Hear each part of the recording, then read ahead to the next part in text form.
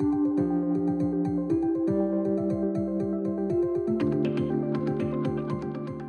and welcome to Pathfinders, a podcast series from RBC Capital Markets, where we uncover the key trends and catalysts shaping the fast-moving world of biotech and pharma.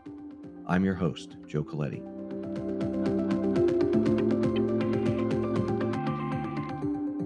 In today's episode, we're joined by co-heads of Healthcare Equity Capital Markets, Jason Levitz and John Hoffman.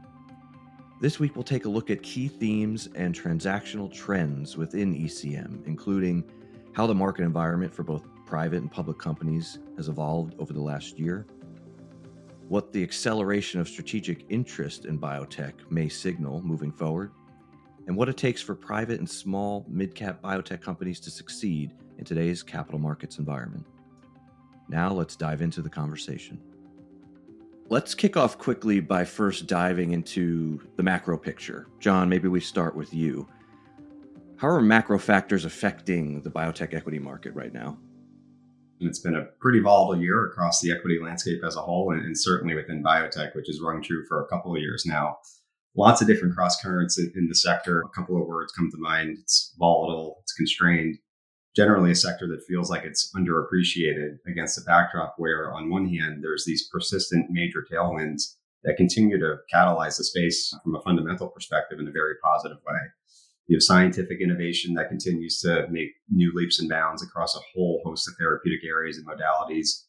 M&A activity that's gotten decidedly more competitive, which is something that hasn't really transpired for a couple of years now. You're starting to see multiple bidders in these M&A processes, which is a great leading indicator around what large cap biotech and pharma is thinking about all the novel developments within the mid cap space. You have companies that are operating with newfound capital discipline, which I think is a silver lining and maybe a byproduct of a market that's become more challenged. FTC concerns are abating a bit around mid-cap M&A, which is great. And FDA approval rates tracking towards historical norms, which again is another reacceleration of a very positive trend. On the other hand, there's these macro factors at play that have really constrained the sector and weighed on investor psychology within the space, predominantly related to interest rates and what that means for long duration assets, with which biotech naturally is. Clearly, it's an industry that's predicated on future cash flows and future progress. So anytime you have these spike in interest rates, you tend to see these sectors trade with a bit more volatility. And that's been something that's clearly been plaguing the sector for a bit of time. And also, I think there's been some regulatory actions that outside of the control of any one company within the particular space that also has weighed on investor psychology, notably the IRA, which hopefully is something we can get into a bit more detail on. But on balance, the sector has done a really good job controlling the controllable, and it's just dealing with these macro factors that has really kept people a bit on their back foot throughout the course of this year. John, how difficult is it to still raise funds and deploy capital in this environment? What are you seeing out in the market right now? Right now, we're in a very constrained environment where the specialist investor is really the predominant source of capital and source of incremental buyer for all the publicly listed equities and the private companies as well. But I'd argue that tracking just the broad XBI is not necessarily telling the whole story. There's lots of different subplots and I think things that are happening beneath the surface that gives me some comfort that where we're heading to right now is a period of time where I think there's a bit of an emerging rationality to the market.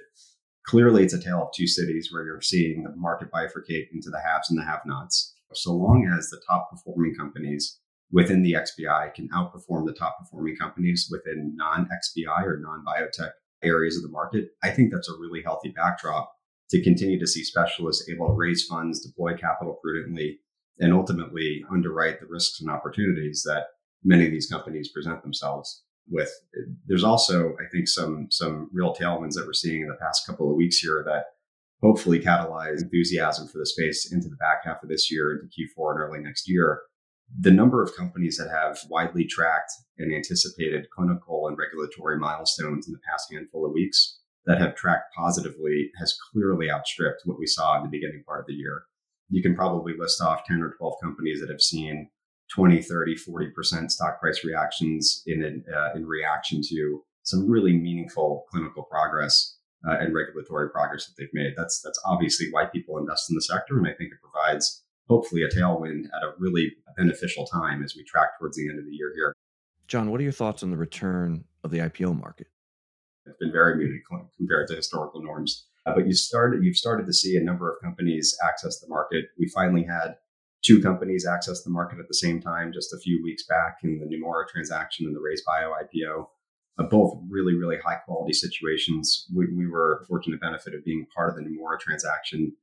And when you cut through all the different ways to assess a transaction and its success, Pneumora did an exceptional job raising a whole lot of capital. So $250 million, bringing their balance sheets in north of $500 million, enabling them to fund 3 clinical phase 3 studies and attracting new investor interest, which is not something that's always present in these IPO markets that we have for biotech. And so hopefully we start to see all these different positive factors come into play and set the stage for a more robust end to the year and a fruitful start to 2024.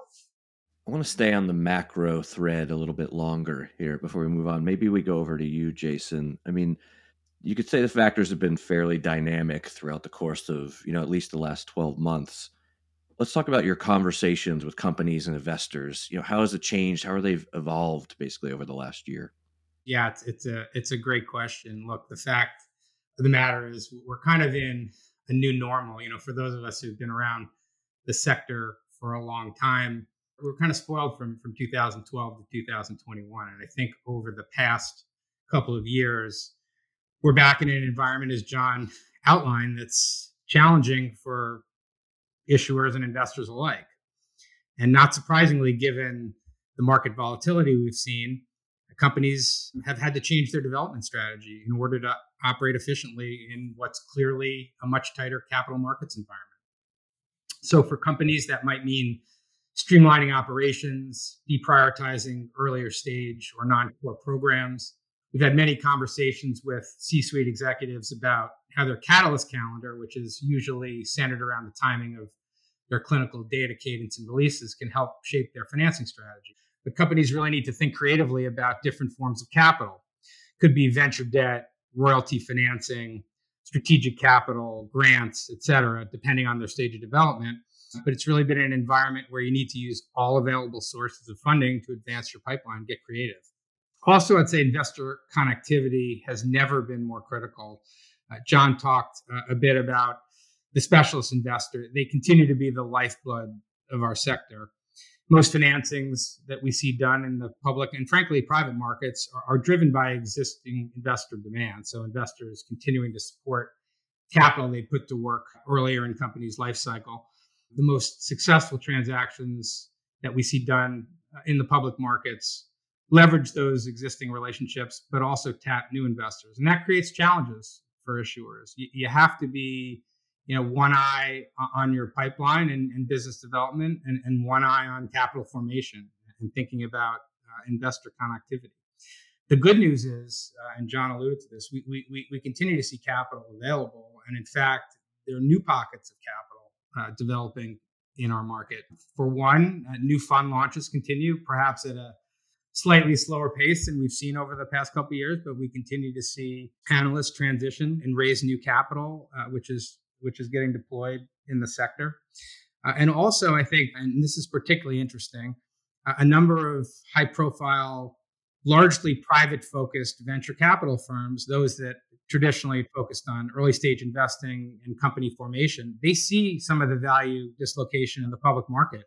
And so they've created separate sleeves of capital for public company investments. So the good news is, despite the volatility we're seeing, despite the challenges that companies face around continuing to fund their business, there's capital available to put to work. The flip side is, not surprisingly, investors are increasingly selective. Your data has to be robust and meet investor expectations in order to see the stock price reaction for public companies to catalyze a capital raise.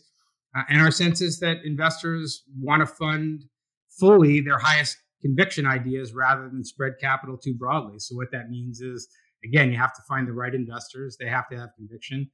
And when the time is right, you have to strike and raise the capital you need to continue to fund your business. One of the really interesting byproducts of a tough market environment that we've lived through right now is I think companies and investors alike are demonstrating a real ability to be agile. So the agility of an investor to invest privately or publicly, structured or unstructured, under CDA, where they take information in on an asymmetric basis from a company and really take a leading voice in helping to position a clinical data set. All of those, I think, are really healthy dynamics for the sector over a longer term time horizon. John, can we pivot a little bit and talk about kind of what you're seeing across the private company landscape in particular, and how companies have been reacting there?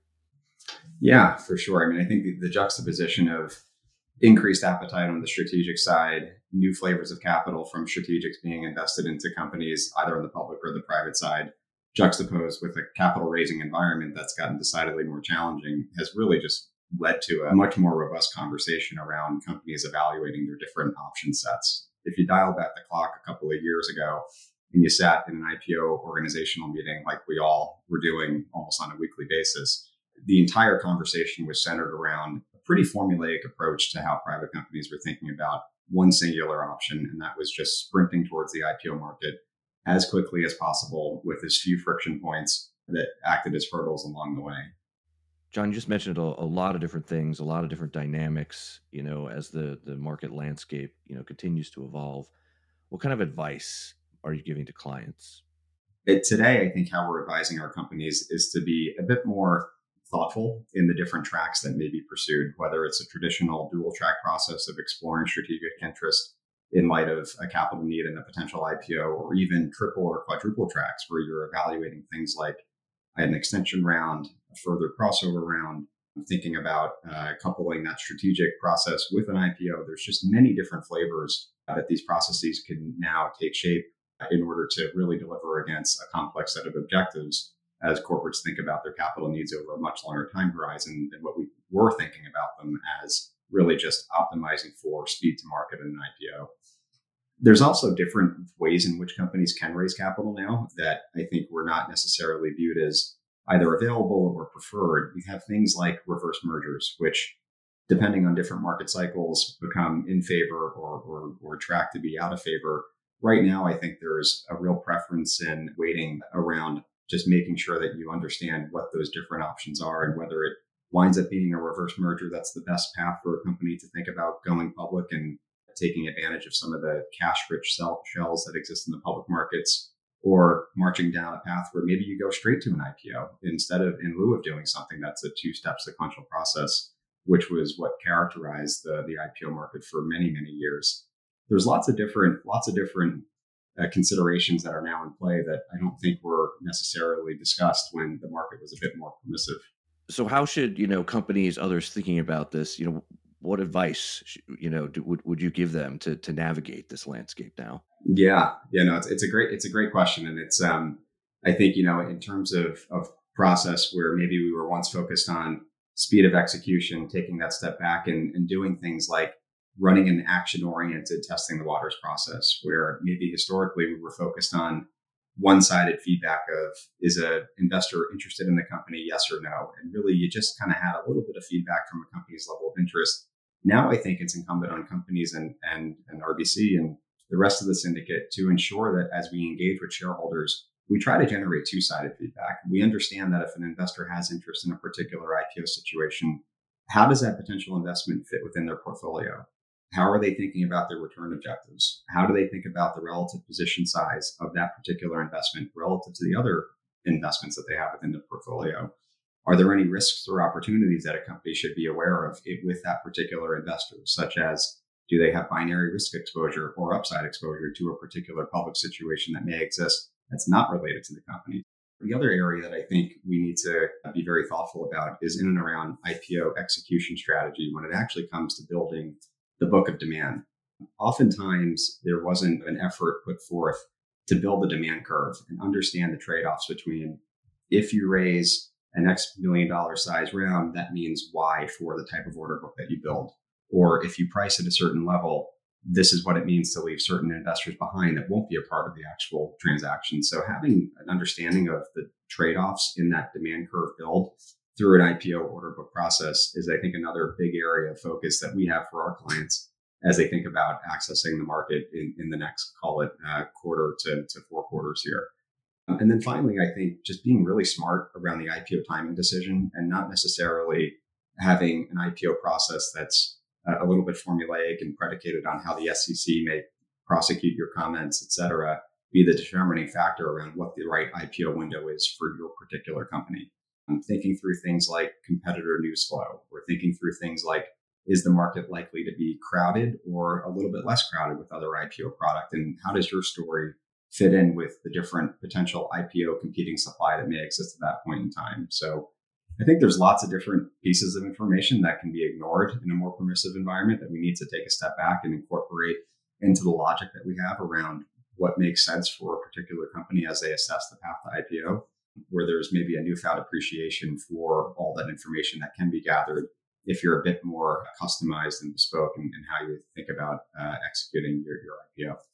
What are the implications for investors? For example, if companies are foregoing traditional private crossovers and going straight to IPO instead, what changes? Well, it definitely requires a rewiring of the common school of thought of what was required. And I don't think that this is an alternative that's available to every company. But certainly I think there are situations where there's good industrial logic to have a discussion with investors that for a particular company, does it make more sense at a certain valuation to take that company public with anchor quality demand that represents new investor demand, and ultimately have the clinical success and regulatory success play out in the public markets versus trying to contort the capital raising process to meet historical paradigms. So first, I think the implication is a little bit of a open-minded discussion with investors around that potential reality for certain companies. I would argue that it's a pretty favorable backdrop if you're an investor, because ultimately what it probably means is companies are coming out at valuations that are not as elevated as what they once were, since they were mostly defined by things like step-up multiples between that crossover round to the IPO. So that's a really, I think, interesting potential path forward. And it becomes even more interesting when you compare it to public market alternatives where valuations are naturally depressed for competitive assets that investors may be thinking about investing in the public space.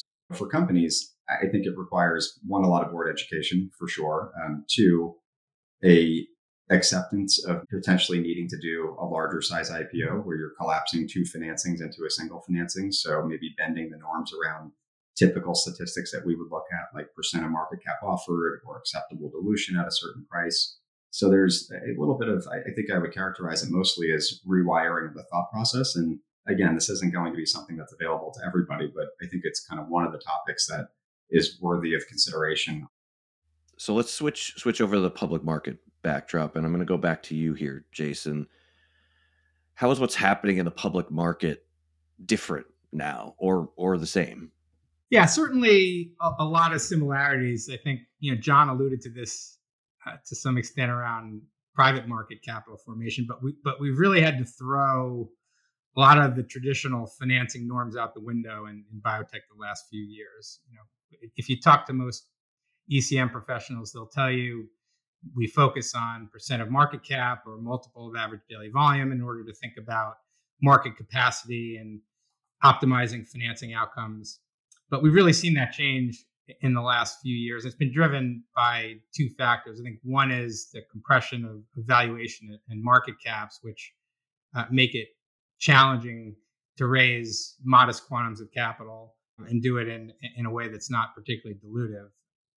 The other challenge or driver has been investors who have said very clearly, we want to fund businesses we like through a meaningful clinical catalyst and value inflection point. And in order to do that, we may need to put more capital in the business than perhaps the company wants, given the amount of dilution required. But ultimately, companies understand that driving the pipeline forward, ultimately irrespective of dilution, is what's critical to create value for investors. And so we've seen in many cases what we'll call true recaps of public companies where the amount of capital raised in some cases exceeds the existing market cap. And that's something that is fairly unique in biotech, but I think is purpose driven because companies need that amount of capital, again, to get to whatever the next milestone is. And investors aren't shy, in particular, if they're already existing investors, around supporting those investments and ensuring companies have the requisite capital. But I think the other key point is that companies have had to be more nimble.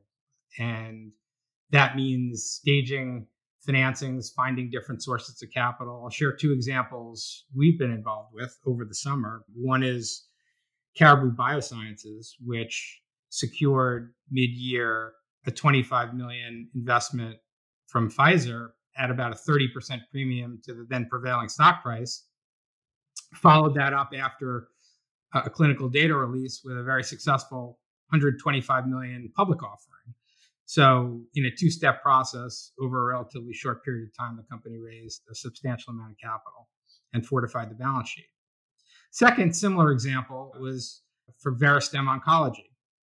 Veristem early in the year raised up to $60 million in a two-tranche private placement from a single high-profile specialist investor, and followed that up mid-year following some positive clinical data at ASCO with an $85 million public transaction.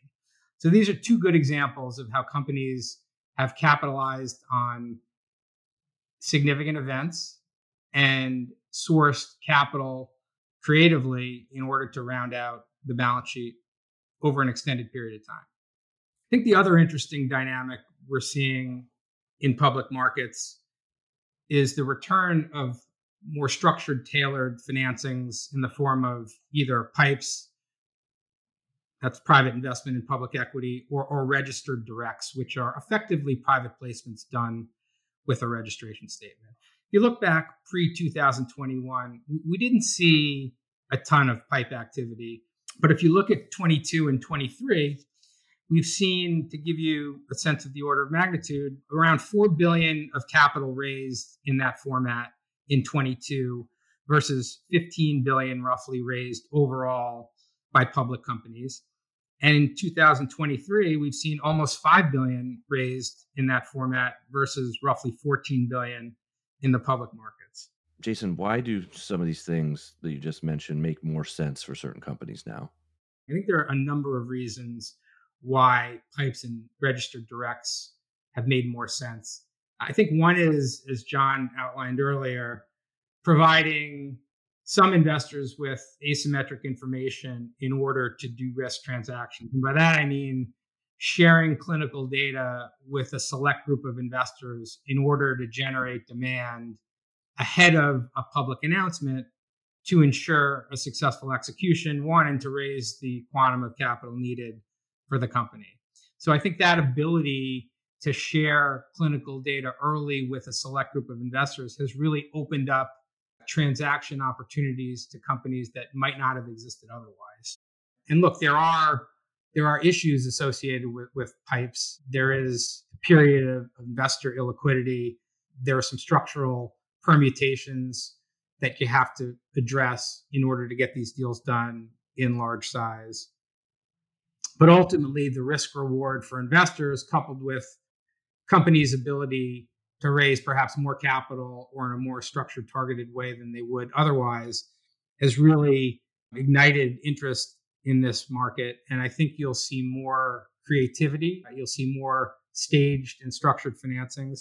And you'll see financings with multiple pools of capital, again, whether it be strategic, single investor privates, followed by public transactions, as I mentioned earlier.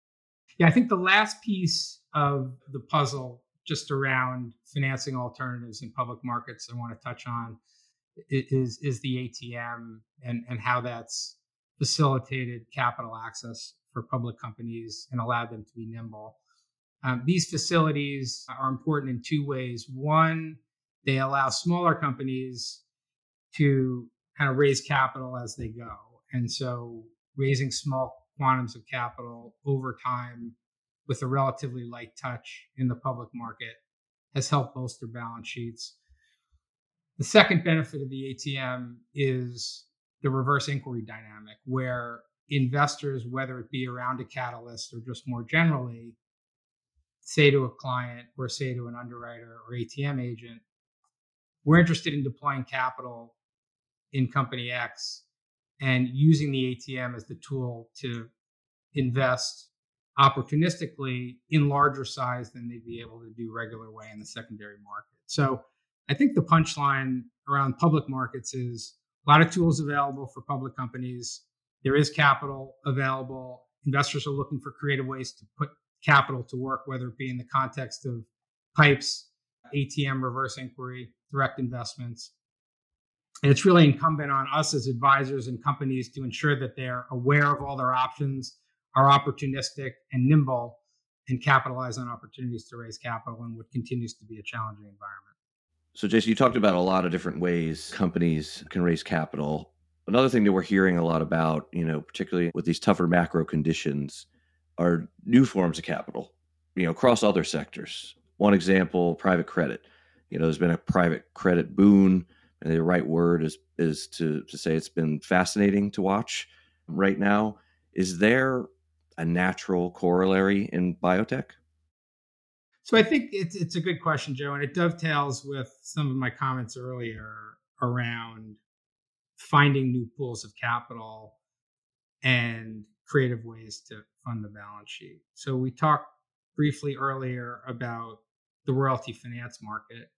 Now, on one hand, that's a deep pool of capital. Not only are there specialists focused on that market, but there are also hedge funds that are now looking to invest really up and down the capital structure that specialize in biotech that have pools of capital available for royalty finance. I think the challenge is many of the companies we talk to don't have an asset that is at a point where it's attractive to royalty finance providers. So for those companies that are at that stage, it's certainly become an attractive cost of capital and a differentiated pool of capital. So I expect we'll see more activity on that front. I think the other broad point is just finding new pockets of capital and investors that are looking to deploy capital around bespoke solutions. So could be a bridge, could be an investment in a single product rather than company, whether it's pools of capital or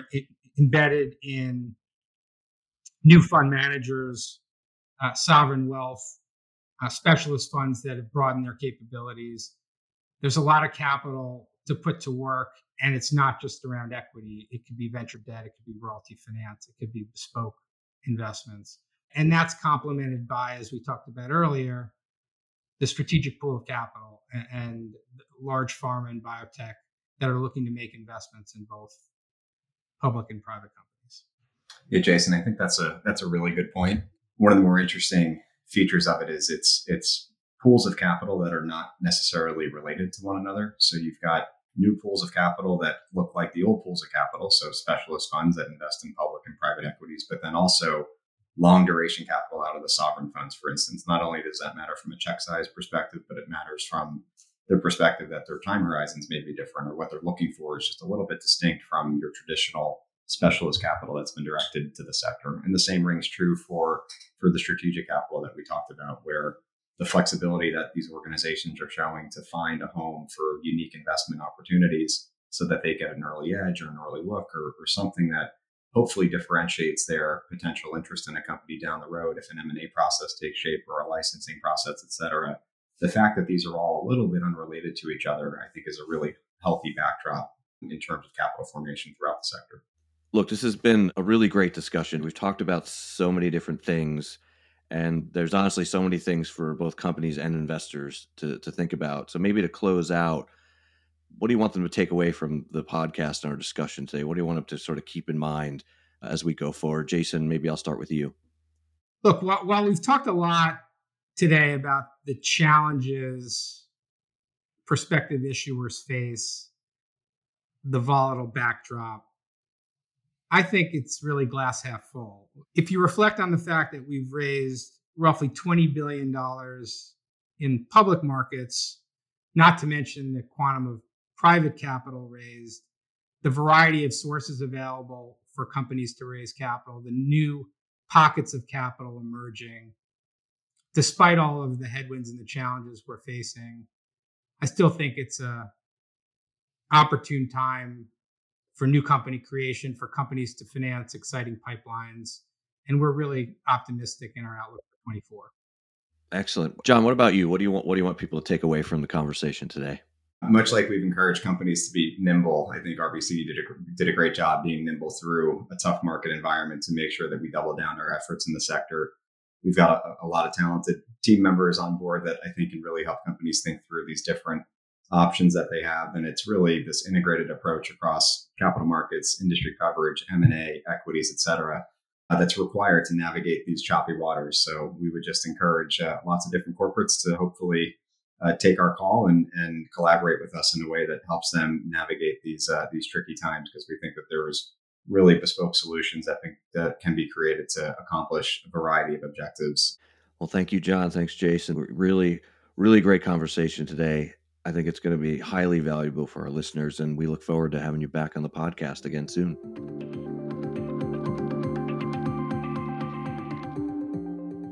Thanks for joining us today on another episode of Pathfinders. This episode was recorded on October 6th, 2023. If you're enjoying Pathfinders, don't miss an episode. Subscribe to us on Apple, Spotify, or wherever you get your podcasts.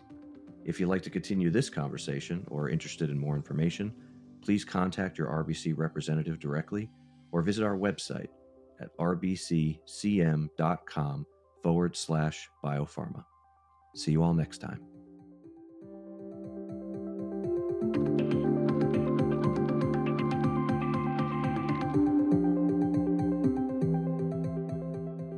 This content is based on information available at the time it was recorded and is for informational purposes only. It is not an offer to buy or sell or a solicitation, and no recommendations are implied.